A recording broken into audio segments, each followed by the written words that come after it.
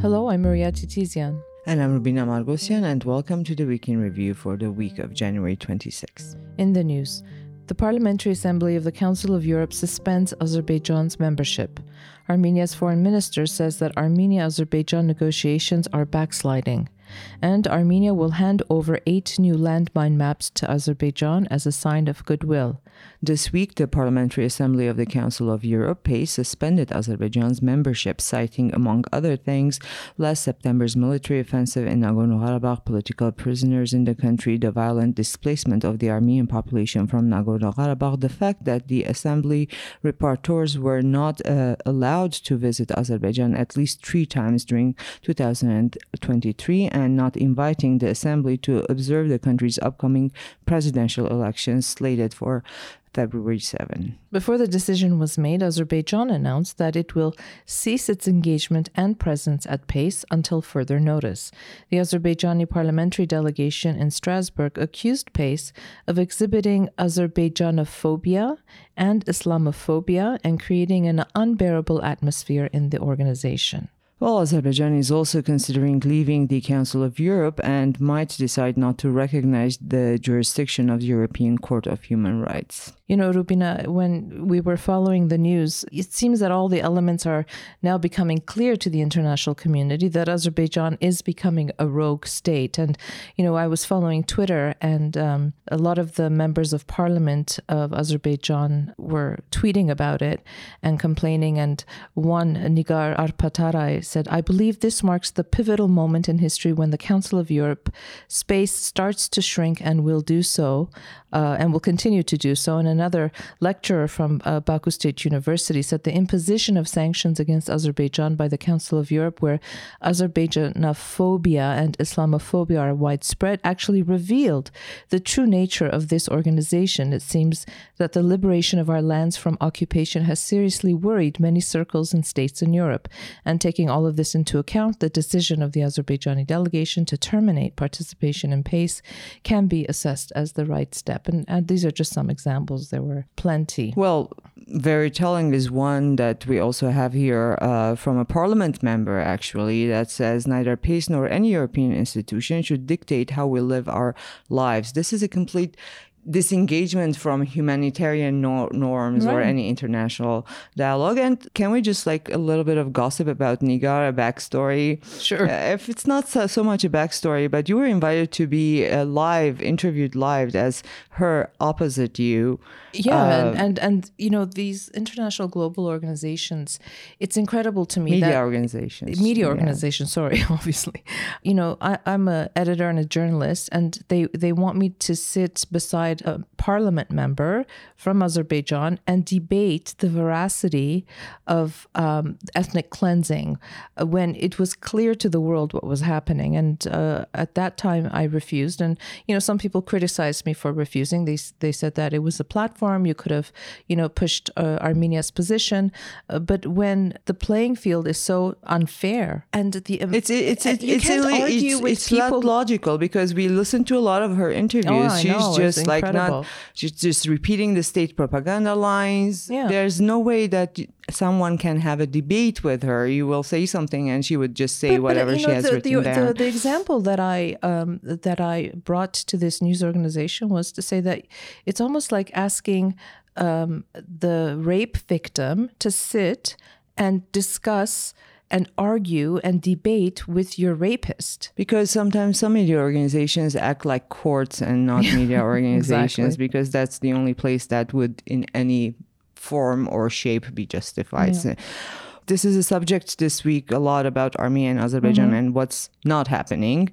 On January 23, Armenia's Foreign Minister Arat Mirzoyan gave a press conference summing up the diplomatic year of 2023. One of the main topics addressed during the press conference was the Armenia-Azerbaijan normalization process. Yeah, Mirzoyan reiterated, statements that he had made in the past when the Greek foreign minister was in Armenia, that there has been a setback in the negotiation process process, he noted that the positive momentum of the talks, evident until the exchange of POWs in early December, has not persisted. This lack of continuity was observed both in the context of the peace agreement's text and in relation to high-level meetings. The foreign minister highlighted that the setback is apparent not only in Ilham Aliyev's recent interview, which we talked about, and Baku's official position, but there has also been backsliding concerning previously agreed upon agreements between the parties. Well, according to Mirzoyan, the setbacks concern a number of issues, including the main points of the peace talks, border demarcation, and Armenia's territorial integrity. Regarding border demarcation, the Aliyev regime has insisted that new borders should be drawn, and if not, some pre-Soviet maps should be used as basis, according to Mirzoyan. With respect to Armenia's territorial integrity, Aliyev has said that Azerbaijani forces will not withdraw from the occupied territories of Armenia. And finally, with respect to the opening of regional communications, the Azerbaijani president continues to insist on an unimpeded passage of goods and people through Armenia's sovereign territory. Mirzoyan went on to say that Armenia has not undertaken any obligations regarding the creation of any such corridor, neither by the 9th point of the November 9, 2020 trilateral statement, nor by the January 11, 2021 statement about unblocking regional communications. And speaking about direct versus mediated negotiations, Mirzoyan noted that for Armenia, it is not of key importance whether negotiations will take place in a bilateral format or whether they will be facilitated by a third party, but the content of these negotiations and the principles around which they should take place are crucial. He noted that the recent mediations facilitated by third parties are not the same as what the OSCE Minsk group had been doing, for example, when they were developing proposals and presenting them to the parties. Recently,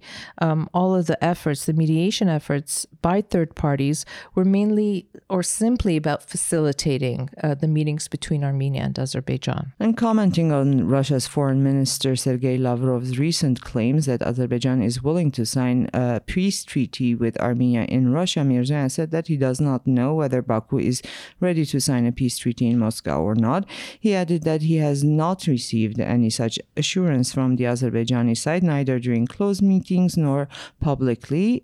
He said if Sergei Lavrov claims so, maybe he has some reason to make such a claim. He went on to say that nonetheless, international presence, not necessarily mediated negotiations in the talks, is important because the peace to be established in the South Caucasus and the unblocking of regional routes does not only lie in the interests of Armenia and Azerbaijan, but is also important for regional and non-regional actors. And when asked to comment whether there will be a higher risk of escalation between Armenia and Azerbaijan based on the outcomes of elections set to take place in the EU and the US, Mirzoyan noted that indeed there is such risk. He went on to note that there is always a risk of escalation on the Armenia-Azerbaijan border, and Armenia cannot let its guard down. He thinks that the West is not pulling away from the Armenia-Azerbaijan talks and that they are showing a balanced approach to the process. And this past week, we published an article called EU-US Elections Could Test Armenia's Resilience by one of our staff writers. And it takes a look at how, and depending how those elections go,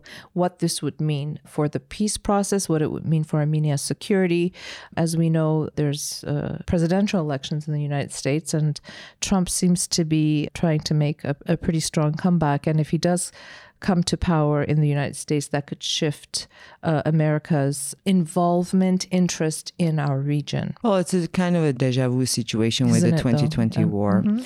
Back to the press conference, Mirzoyan highlighted the perceived lack of political will from the Azerbaijani side to achieve peace with Armenia. On the contrary, they appear to be intensifying tensions by presenting groundless demands in the demarcation process, he said. He also emphasized Armenia's commitment to the peace process. He expressed hope that unresolved issues, including the return of Armenian prisoners of war, would be addressed and resolved through negotiations. And addressing Armenian cultural heritage in Artsakh, Mirzoyan mentioned that Armenia currently lacks the means to monitor the state of cultural assets in areas that are now under Azerbaijani control. He highlighted Armenia's efforts to voice concerns publicly, including collaboration with UNESCO.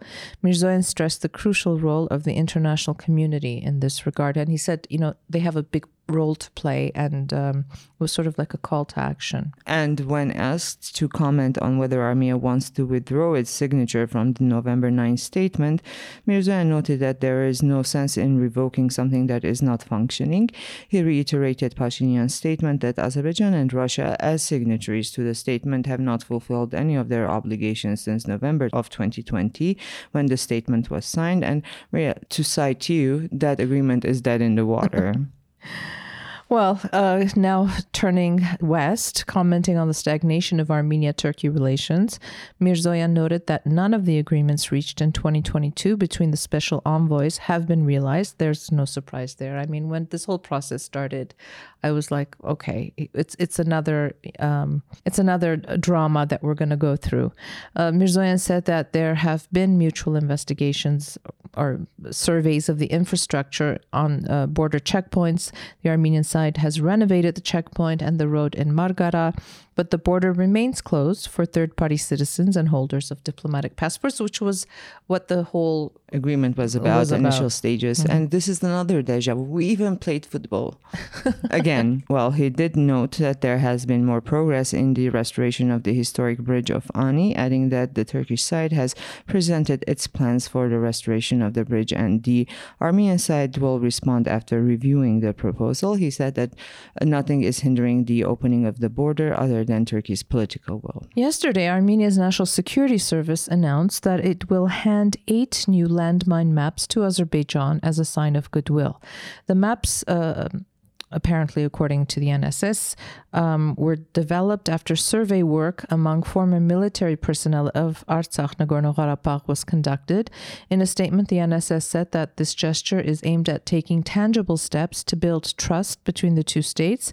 The maps will be transferred to the Azerbaijani side through working channels in the coming days, and copies will be handed over to international partners. Armenia has previously declared that all minefield maps it had in its possession were transferred to Azerbaijan. According to the NSS, throughout 2021, Armenia handed 972 logs of minefields to Azerbaijan without any preconditions. Baku has been complaining, though, that the maps are inaccurate and are causing casualties among servicemen and civilians. Azerbaijan's foreign ministry issued a statement saying that it takes note of the statement by Armenia's National Security Service on the intention to present landmine maps to Azerbaijan. It, however, expressed skepticism about the accuracy of the map, saying that only 25% of the maps could be considered to be accurate. They also went on to say that the statement by Armenian side demonstrates that the intention of this country is not a humanitarian one,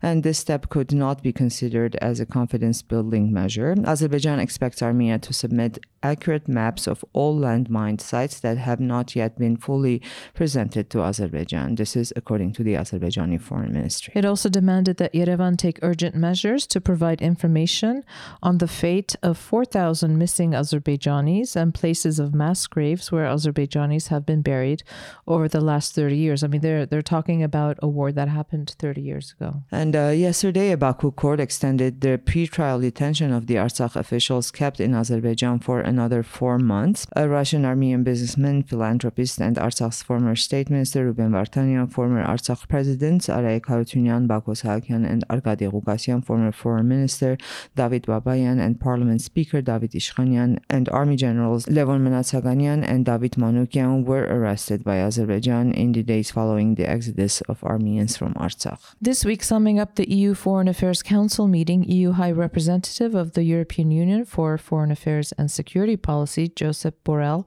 said that it was agreed that Azerbaijan needs to return to substantive peace and normalization talks with Armenia.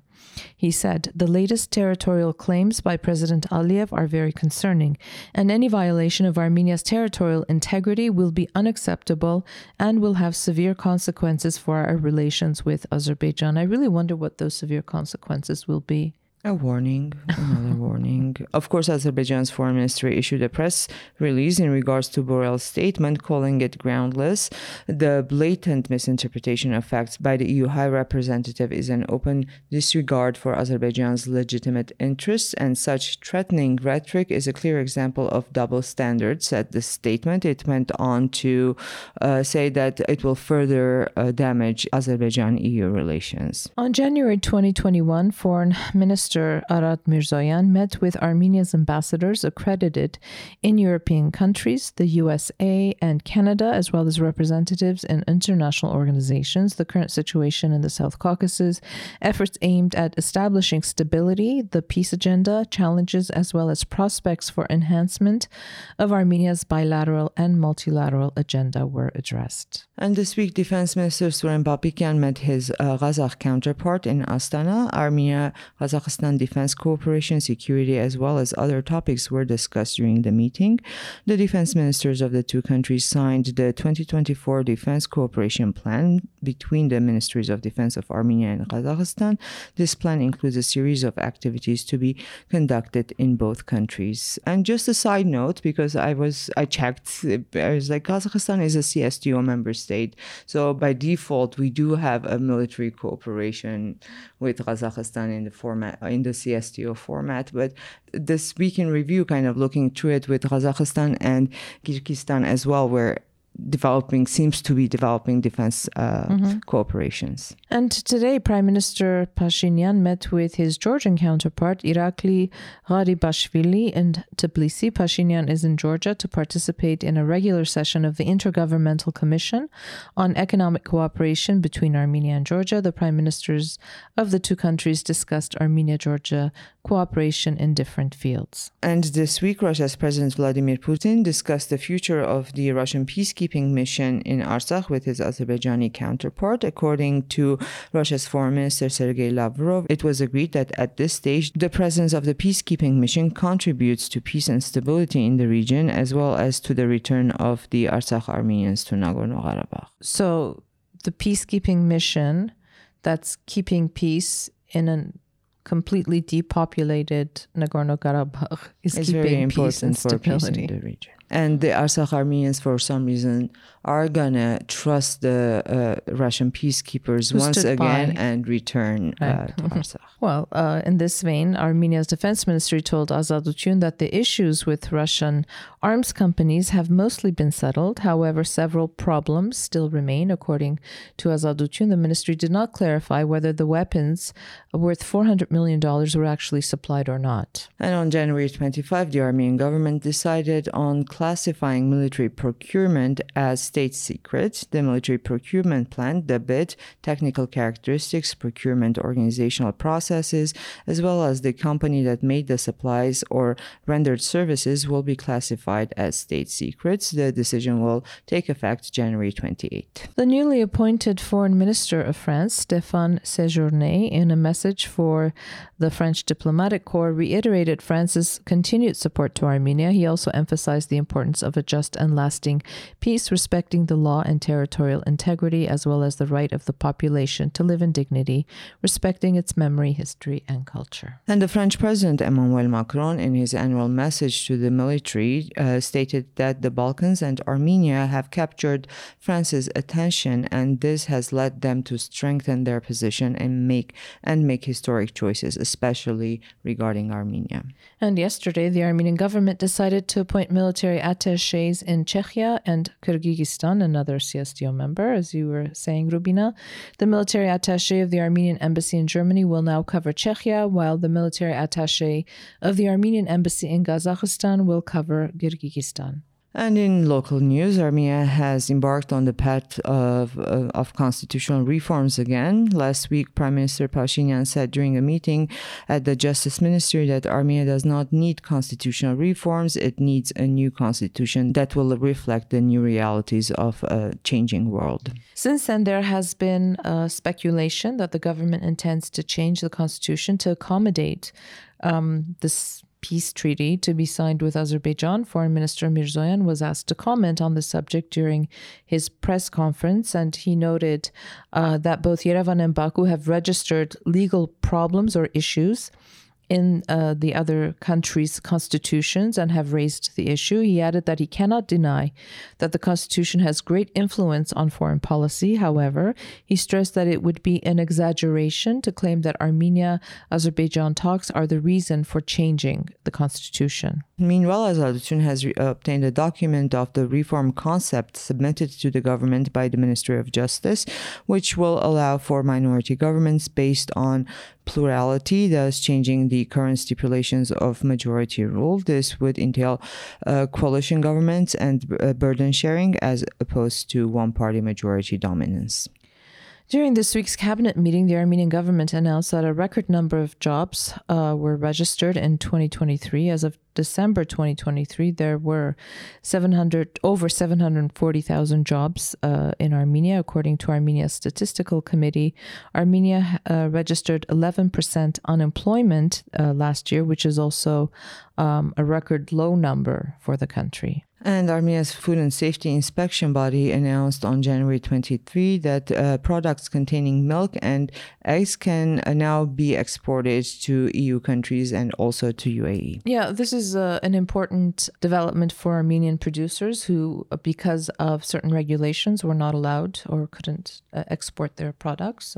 Or the products would be stuck on a checkpoint for weeks until they went bad. And on January 22, an administrative court in Yerevan ruled that the National Security Service has to lift the ban on ARF members Murat Papazian and Masis Abrahamyan. As a reminder, the two ARF members were denied entry into Armenia back in 2022. So that's the kind of week it's been, and we've published a number of articles this week. You know, it's interesting because many of our articles are quite heavy about the geopolitical situation, about defense, about security, but we are trying to mix it up a little bit with stories that are sometimes very intriguing and very uplifting, like Maria Gunko. She's actually studying at Oxford. She is a visiting professor at Yerevan State University. Her specialization is anthropology, migration studies, and she started a new series with us called Outside In. Yeah, we decided to call because of she moved to Armenia after the war. After the Russia-Ukraine war. And it's her views of Armenia and what she discovers a lot of the times things we don't see because we're so used to it. And it's a very unique perspective because, as she keeps saying, on one hand, this is very familiar to her, coming from being born in the Soviet Union and coming from the post-Soviet space, but yet very new, and as much as it's very peculiar, a lot of the things for Armenia, to Armenia. Yeah, the third essay of Outside In, which we just published, spotlights the mundane in Armenia's peripheral locations.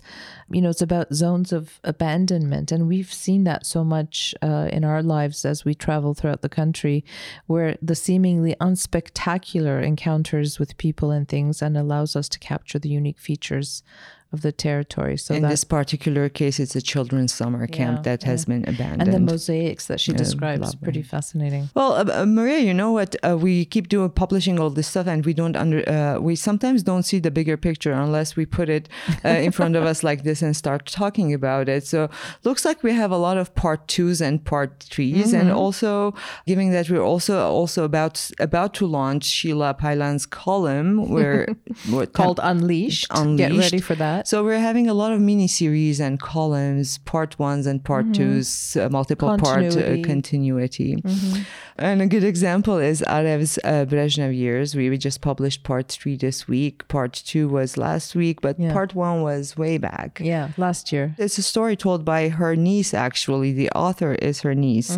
And she describes Arev as someone who wears Chanel suits in Almodovar colors that she got from who knows where, always a red lipstick and high heel shoes. And this woman survived Soviet prison. Right. And the story is told from Arev's perspective. It's a telephone conversation she's having, and Arev is her mother's sister, her morkur, as we say in Armenian.